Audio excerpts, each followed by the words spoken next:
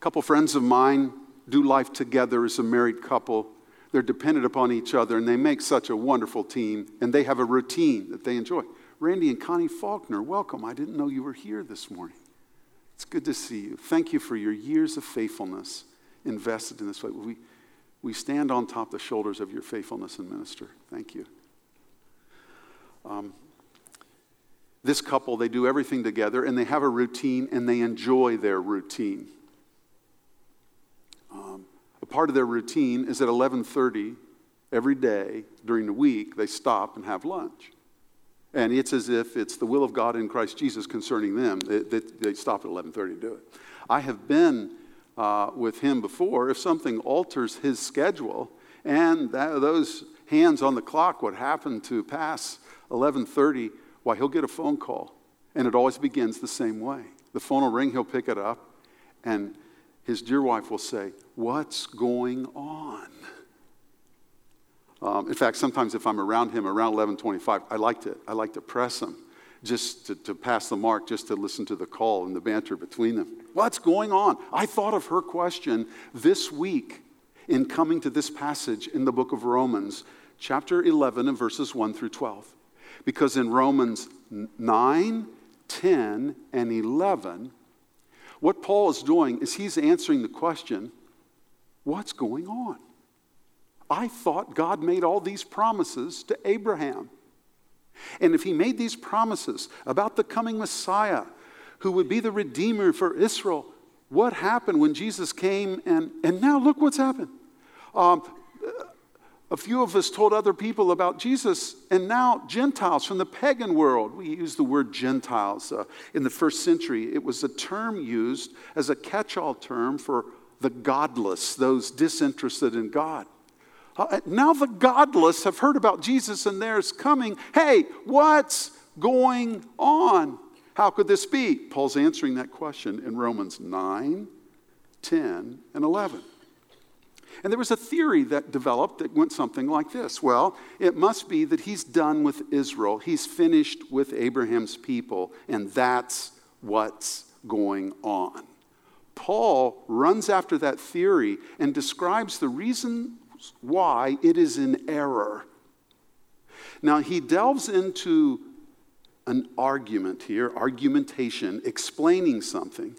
And lest we go off to the land of Nod and think, what in the world does that have to do with anything? Stay tuned. When I get to the third point, that's what it will have to do with anything. Because this passage, if we let it, will get into stuff of our lives and how we live.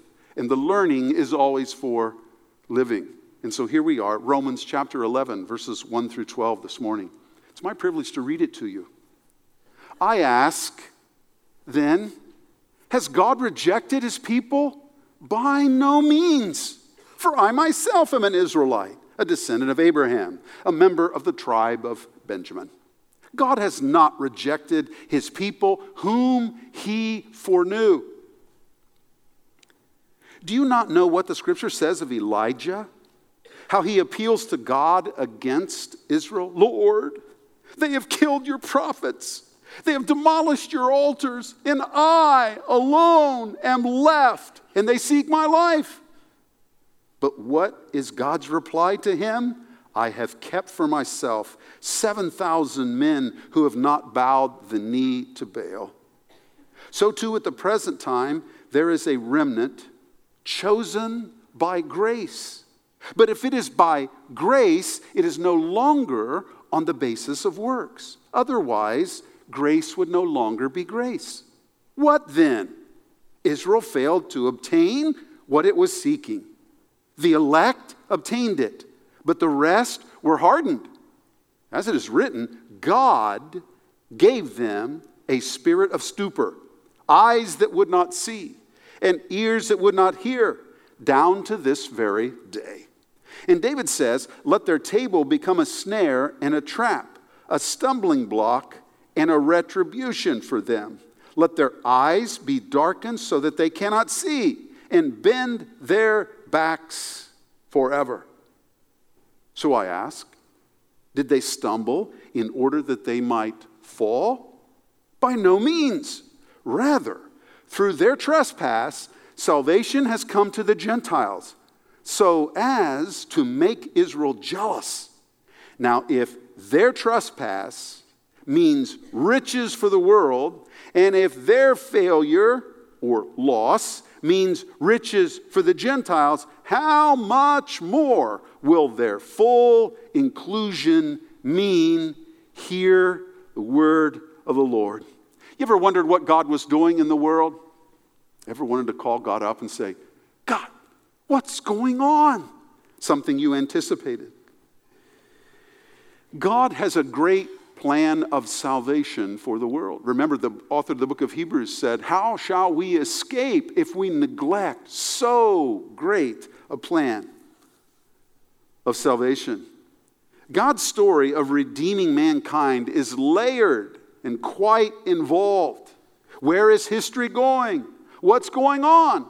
Paul answers some of those questions here, and specifically the question, do Abraham's people have a future with God? But the better question for many will be where we get in point 3. Does this make any real difference in our lives now? Mounts, are you just up there talking Jesus speak on Sunday morning, devoid from any sense of where I live? Hold that thought till we get to point 3. Point 1, I want to go through the first half of the logic of this argument.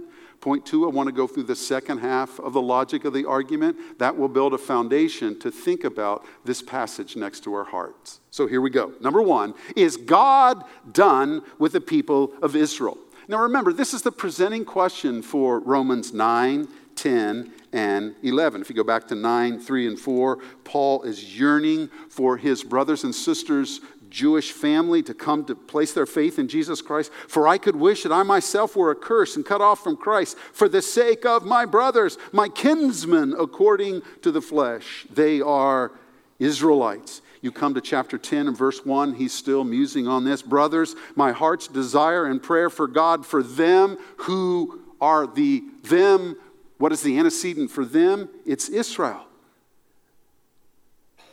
My heart's desire and prayer to God for them is that they may be saved. You get to 11:1. I ask then, has God rejected his people? And he gives an unequivocal answer. And there's 3 answers that unfold here in this passage. Answer number 1 is no. Look at the Apostle Paul. He's running after this argument that said he's bypassed Abraham's people. He's done with them. They're over. Paul said, if he has bypassed Abraham's children, then what in the world happened to me? Because he lays his Jewish resume right down there. It's pretty good. You cannot argue he's not a part of Abraham's family. For I myself am an Israelite, a descendant of Abraham, a member of the tribe of Benjamin. Paul said, here's exhibit A. I'm Jewish, and God wondrously saved me on the Damascus road. By the way, some believe that what God did to save Saul on the Damascus road is a model of what will take place when Jewish people, totally unconscious to God and their Messiah in Jesus Christ, will suddenly be awakened and do an about face. Saul, why are you persecuting me? Saul says, who are you? Who is speaking? What did I do? And he did a 180 and came to place his faith in that encounter with Jesus Christ. Some believe that's paradigmatic, that's what's going on in that passage that I was overly anxious for Rochelle to read this morning. They will look on him whom they have pierced, and they will come to repent. Now, you say, Eric, well, I don't think there's a future for Israel. Well, when did God then fulfill Zechariah 12 and 13 in history? I don't see that ever having happened, and so it's anticipated to happen in the future. God's not finished with Abraham's children. How can God be finished with Israel if he reached for the Apostle Paul, a bona fide Jew? Again, note his resume there. Descendant of Abraham, member of the tribe of Benjamin. Second no is this. Exhibit A is the Apostle Paul. Exhibit B is the foreknowledge of God. Is God done with his people Israel? No. God's foreknowing guarantees a future for Israel. Look at verse 2. God has not rejected his people whom he foreknew. What God foreknew, those whom he foresaw. And he planned in this foreknowledge. And whatever he plans happens. This gets back to what we looked at in Romans 8, 29 and 30. I'll refresh your memory with these verses. For those whom he foreknew, he also predestined to be conformed to the image of his Son, in order that he might be the firstborn among many brothers. And those whom he predestined, he also called. And those whom he called, he also justified. And those whom he justified, he also glorified. Now, reading through Romans 11, we need to put verse 2 with verse 29. Now, as we head toward this epic Mount Everest doxology at the end of Romans chapter 11, on our way to the summit, he says this in verse 29, for the gifts and the calling of God are irrevocable. The stress is on this term, irrevocable. So exhibit A, the Apostle Paul. You think God's done with Jewish people? Then what happened to me? How comes I came to Christ on the Damascus Road? Exhibit B is going to be the foreknowledge of God, the intentions of his plan, which are inexorable. God, exhibit B, God ordained that Abraham's people are his people. They are the chosen. Remember, God said, Abraham, through you, all the nations will be blessed. It's an astounding thought to me and a glory of the promise of God through Abraham that there are only 14 million Jewish people in the world. There are 7 billion people inhabiting our globe. Only 14 million Jewish people. That's a very small number. And the outsized influence that they have had is extraordinary. The amazing things that they have done and they do is unbelievable and indicative. You say, how could 14 million influence? I mean, you go to the industries, you go to the sciences, you go to medicine. Look people up. We're talking about the influence of Abraham's children. God blessing them to bless the world.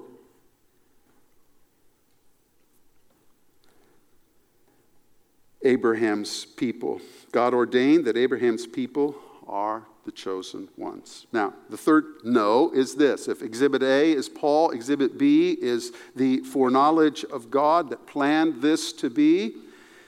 Exhibit C is going to be a little history from the people of God. Elijah, one of their famous prophets. Is God done with the people of Israel? No, God always has a remnant of the faithful among his people. Look at verses 3 and 4. He delves into history, and then look at verse 7. Do you not know what the scripture says of Elijah? How he appeals to God against Israel?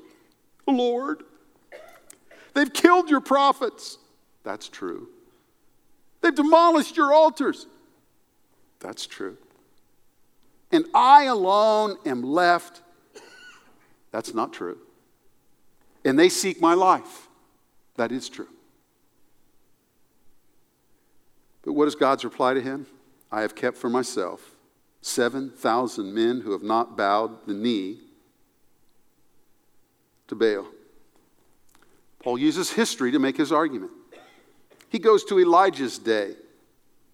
And Elijah's day, by all standards of measure, was a day of low ebb responsiveness to the one true God for the people of God. They weren't doing well. So Elijah, under pressure from Jezebel, under threat for his own life, he concludes, Lord, I'm the only one left that is faithful. Just me. This is it. It's just me. I love Psalm 4:3, which says, the Lord has set apart the godly for himself.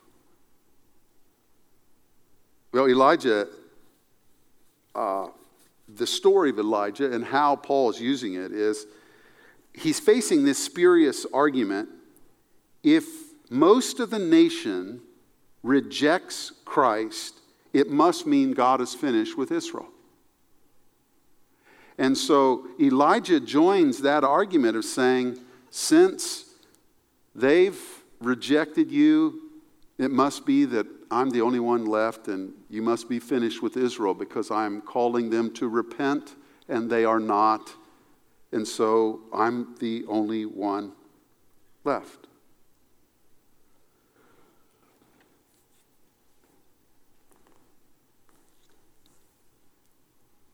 He could not have been more taken aback when God told him, Elijah, your piety is overcooked and much too well done. You're not the only one left. I still have 7,000 men who've not bowed the knee in Israel. I'm reminded that God is at work all over this globe. And he is at work among boys and girls and men and women and pursuing them and calling them to himself. I've had the privilege of going to several places in the world, and every place that I have gone, including in the middle of the Arab world, have been places where God was at work revealing Jesus Christ to others. My favorite picture of all my trips, I should have dug it out of the archives. It would have taken me several weeks to find. I have everything, but I just can't find anything. But my favorite picture, I met Anatoly in Russia in 1999. And he's a neat young man, full of zeal. I got to talking to him. And he lived north of the Arctic Circle in northern Russia, up toward the North Pole. And he ministered there to villages. He loved Jesus. And at Christmas time, he would partner with Samaritan's Purse and take these shoe boxes full of goods to children in these villages. And so my favorite picture of all the pictures I've ever received was Anatoly standing next Christmas boxes. He's got a sleigh. Oh, but it gets better. It's drawn by reindeer. And there he stands next to a sleigh full of those boxes in this obscure two-bit place north of the Arctic Circle in the middle of nowhere, communicating Jesus Christ to children. That's our Lord. Unless you think, oh, you know what, Eric? I think we're just all that's left. Start wringing our hands. Do you realize nobody's wringing their hands in heaven? And that God is prosecuting his great plan of salvation all over the world and invites us to be a part. Now, as we get to be a part, it's important for us to understand that we are not the point, nor are we the only ones left, nor are we indispensable. You know what's amazing about our Lord, and it's astounding to a proud man? He did really well before 1959. He did well running the world. And after I die, my sense is he will do very good and well at prosecuting his plans. And I get to live, just like a flower, just for a few days. What a privilege to try to invest my few days in what he's doing in the world. He doesn't need me. I'm not at the center of everything he does. And oh, how he loves your faithfulness. This is my beloved daughter in whom I'm well pleased. Oh, how he loves your faithfulness. This is my beloved son in whom I'm well pleased. But he can do without us. And we aren't it. But we have the privilege to take the few breaths that we get and invest it in what he's doing in the world. God's elect are saved in days of unresponsiveness of the many. Look at verse 7 when he says, what then? Israel failed to obtain what it was seeking? Notice his logic. They failed in receiving Christ. Oh, that falling must have been fatal then, Eric. No, absolutely not. Their failing is the very key to their reception eventually. The elect obtained it, but the rest were hardened. God gave them a spirit of stupor, eyes that would not see and ears that would not hear, down to this very day. But he's going to go on to talk about this stimulation to jealousy, that their falling actually was a part of a plan that was going to bring them inexorably to recognize Jesus, not unlike Paul on the Damascus road in a future day. So it's a spurious argument to say if most of the nation reject Jesus, it must mean God's finished with that nation. Now, by the way, Abraham and his people are the only nation on earth in covenant promise with our Lord. Now he says in this phrase, as God speaks to Elijah, they haven't bowed the knee, succumbing to allegiance to a lesser God, in bowing the knee in devotion to idols, to impermanent things, to things that are temporal. When the word of God goes forth, Bruce Walke said, it has power to change as it is embraced in our heart. And when we hear the word of God and do not respond, we develop just a little layer of callous. But repeatedly being unresponsive to God's word being given to us just builds up that callous. And we need the Spirit of God with the sword to whack that callous off and bring us to a tender response to our Lord. So we just stop for just one sidebar here. Have we been seduced to bow our knee in allegiance to what we ought not in our age? Is God done with the people of Israel? No, look at Paul. No, look at foreknowledge.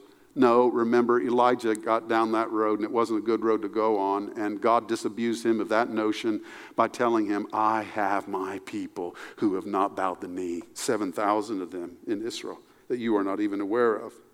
Be wary of those who say there's no future for Israel. That's a part of the call from Romans 9, 10, and 11. Now, secondly then, why then did Israel not obtain the promise, though they were religious? Deuteronomy 18, the coming one is coming. The Messiah, right in their law, is anticipated. The promised one is coming.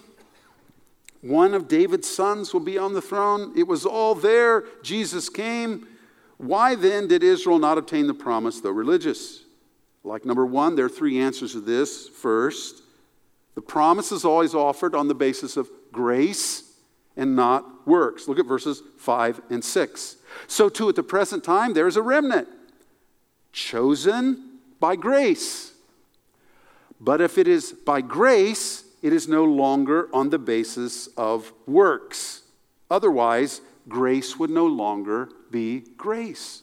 So Israel receives the law, concludes they must merit satisfaction from God by keeping the law, so they try to obey the law. Now, when we try to obey the law, we've gone over this. This is what Paul's already talked about. All we discover is how bad we are at keeping the law. Remember that iconic verse. Paul said, until I read in the law, do not covet, I had no sense of how much covetousness was in my own heart. But as soon as I read, thou shalt not covet, I discovered all manner of the very thing living in my own heart. The law is our tutor. It brings us to Christ as it brings us to our inability to mount efforts in self-righteousness that make us acceptable to God. So for grace to be grace, it's undeserved. It's unmerited. It's not like a Boy Scout. You know, you start out tenderfoot and you end up Eagle Scout. You just keep working, you get merit badges. No, it doesn't work like that. There's not enough lifetimes for any of us to achieve a status of acceptable righteousness. To a person, we all do not have the right stuff. David Jeremiah said, the grace of God and works of salvation are mutually exclusive. It's not keeping the law, but it's embracing the promise. John Stott said, grace excludes works. That is, God's initiative excludes ours. Like Abraham, they had to believe God in order to receive his righteousness. Remember Genesis 15:6. God says, I'm going to give you a promise. You're an old man, you don't have any children, but you're going to have a son. And I'm going to make him a great, your descendants are going to outnumber the stars in the sky. Real starry night, that night he looks up. And it says this, Genesis 15:6. Abraham believed God's promise, and it was reckoned to him as righteousness. Abraham got righteous by embracing the promise. That's how all of us get righteous enough for God to accept us. Have you embraced the promise by faith such that God could accept you? Has God brought you here this morning, midpoint August 2023, to awaken in your heart a realization that who's kidding whom? If I died today and stand before God, I could not pass muster at the judgment seat. But the good news of the gospel is you don't have to. That God offers to give you the gift of righteousness if you would but embrace the promise, recognizing in the law you don't and I don't have the right stuff to be accepted. Oh, the glory of the promise of life and the invitation from God. Believe on the Lord Jesus Christ and you will be saved. Where are you this morning? What's God doing in your heart? He's relentless in his pursuit of you while you live. And what's true is we'll all live somewhere forever. And God is inviting us in Jesus Christ today to come to him. Be reconciled to God. Why did Israel not obtain the promise, though religious?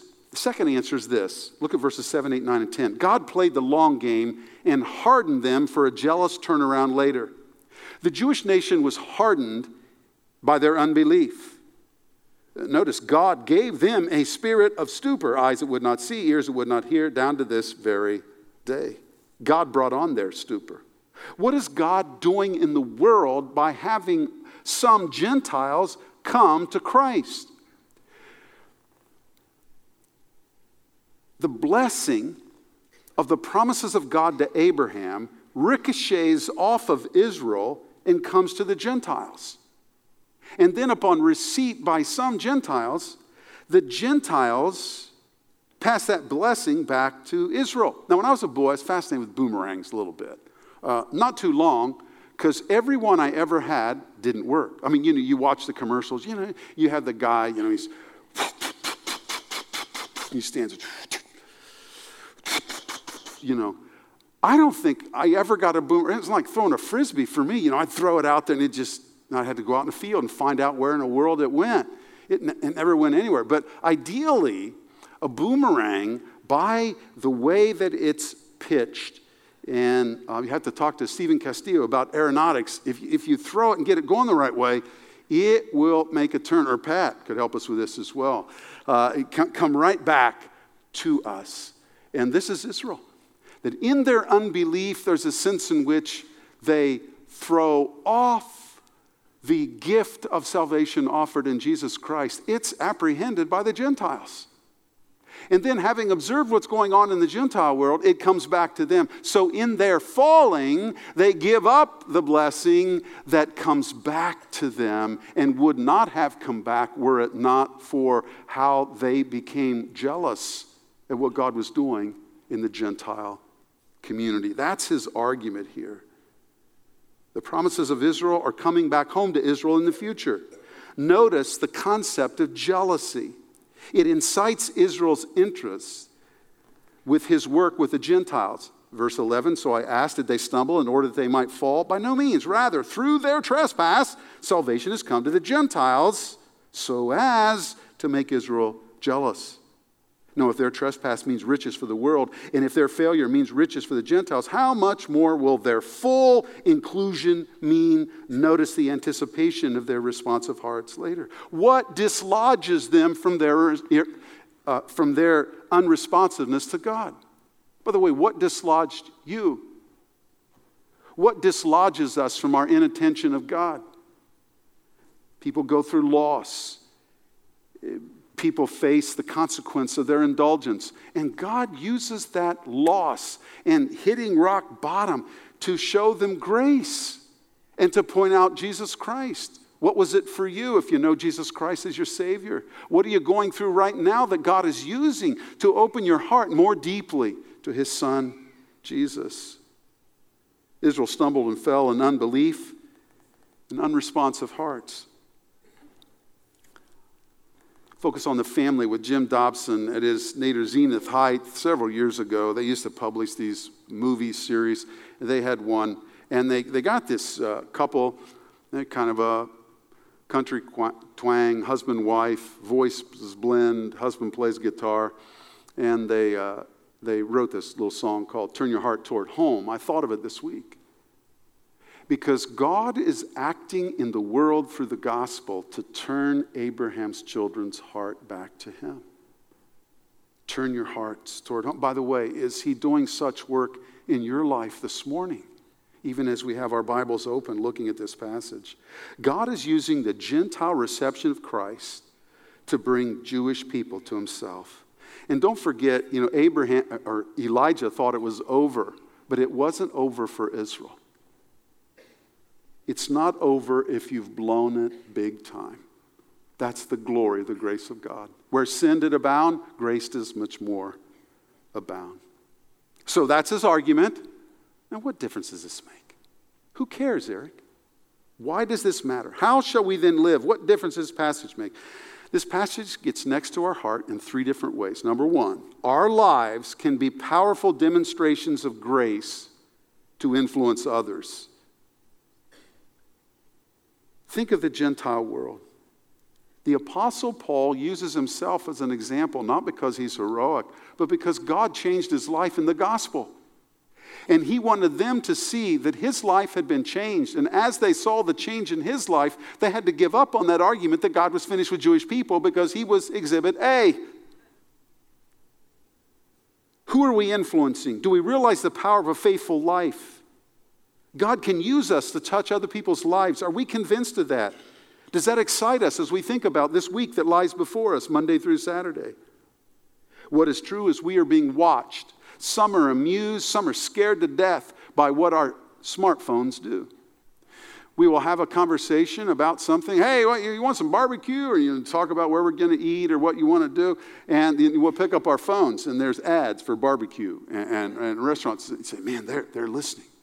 I mean, all the time, that stinking phone is listening and absorbing data and tied together with algorithms. Now, here's what's true that we minimize too much. Our world is listening and watching. And they're asking some very important questions like these. Does anyone have hope? Can our pasts actually be resolved? Is there meaning in life? Is there comfort in loss? Are we close enough and engaging a watching world enough that not unlike the Apostle Paul, we are being used as a catalyst? Is anybody jealous of the life of following Jesus because they are observing what's going on in our lives? You did it again this morning. You put down your garage as you pulled out your driveway. And you came here. You'll go back home. Others are watching. They know the habits of your life. And I'm not saying the end all is coming to church, and I'm so glad you are here. And God's huddle is really important to the people of God. We need to forsake not our assemblings. I'm not holding that out as the highest benchmark. But they're watching, and we can have influence, and we need to capitalize on it. Instead of saying, Lord, I'm the only one left, why don't we say, Lord, powerfully use me where I'm at to show other people the way of Jesus. Secondly, we need to be aware of grandiose visions of our own faithfulness. Elijah had issues, overcooked piety. I'm the only one. It's just me. Have you ever felt that? Have you ever sensed that? That probably has more to do with your pride than your holiness. And we all get there, do we not? We think God's kind of abandoned his work in the world. He's just not doing as well in the 2020s as he was in the 1980s or the 1950s. No, Elijah, you're not the only one. You're not indispensable. There's another 7,000 that you have no idea even exist and who are bringing me pleasure with their lives. That certainly deflated his hubris, cut down his pride. God has people in every corner of his globe, and he's at work. Finally, let's make sure that our quest is for the right kind of riches. Did you notice he brings up riches in verse 12 and 11? Verse 12, now if their trespass, that'd be the Jewish nation in rejecting Christ, means riches for the world, that's the Gentile world who had the opportunity then to come to faith. And if their failure, that word can be translated, I like it better, loss, if their loss means riches for the Gentiles, how much more will their full inclusion mean? In verses 9 and 10, he talks about how the table has been a place in a Jewish home to celebrate the blessings of God, the blessings of family, the blessings of children, the blessings of bounty, the blessings of sustenance. And he talks about how God had blessed his people, but they had no mind to recognize where it had come from. So their table became a snare as they celebrated what they thought they accomplished.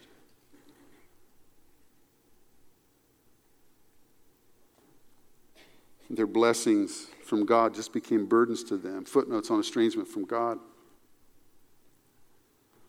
Notice the preeminence of Jewish priorities for God. Remember, the gospel is to go to the Jew first, and then to the Greek, and to the Gentile world, the godless world. He picked Abraham. Now, this is a sidebar, but it's important. There is no room for anti-Semitism for a follower of Jesus Christ. Jewish people are extraordinary folk. Our disposition toward them matters. Verse 12, again, failure, the term loss. Their loss in this period of dormancy to the promises of God has been our gain. It's been riches for us. Knowing Jesus brings us to riches. It's not the booby prize. It's not the white elephant gift. It's the greatest gift ever given for us, our Lord Jesus Christ. It's not a loss to come to know Jesus. Do you know him? Do you value that great treasure?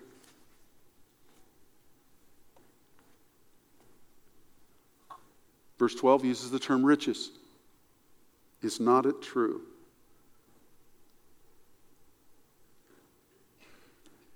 that the most exposure we've ever had to riches is our exposure to Jesus Christ our Lord? For we know the grace of our Lord Jesus Christ, that though he was rich, yet for our sakes he became poor, that through his poverty we might be made rich. How is God next to your heart from his word this morning? Let's pray.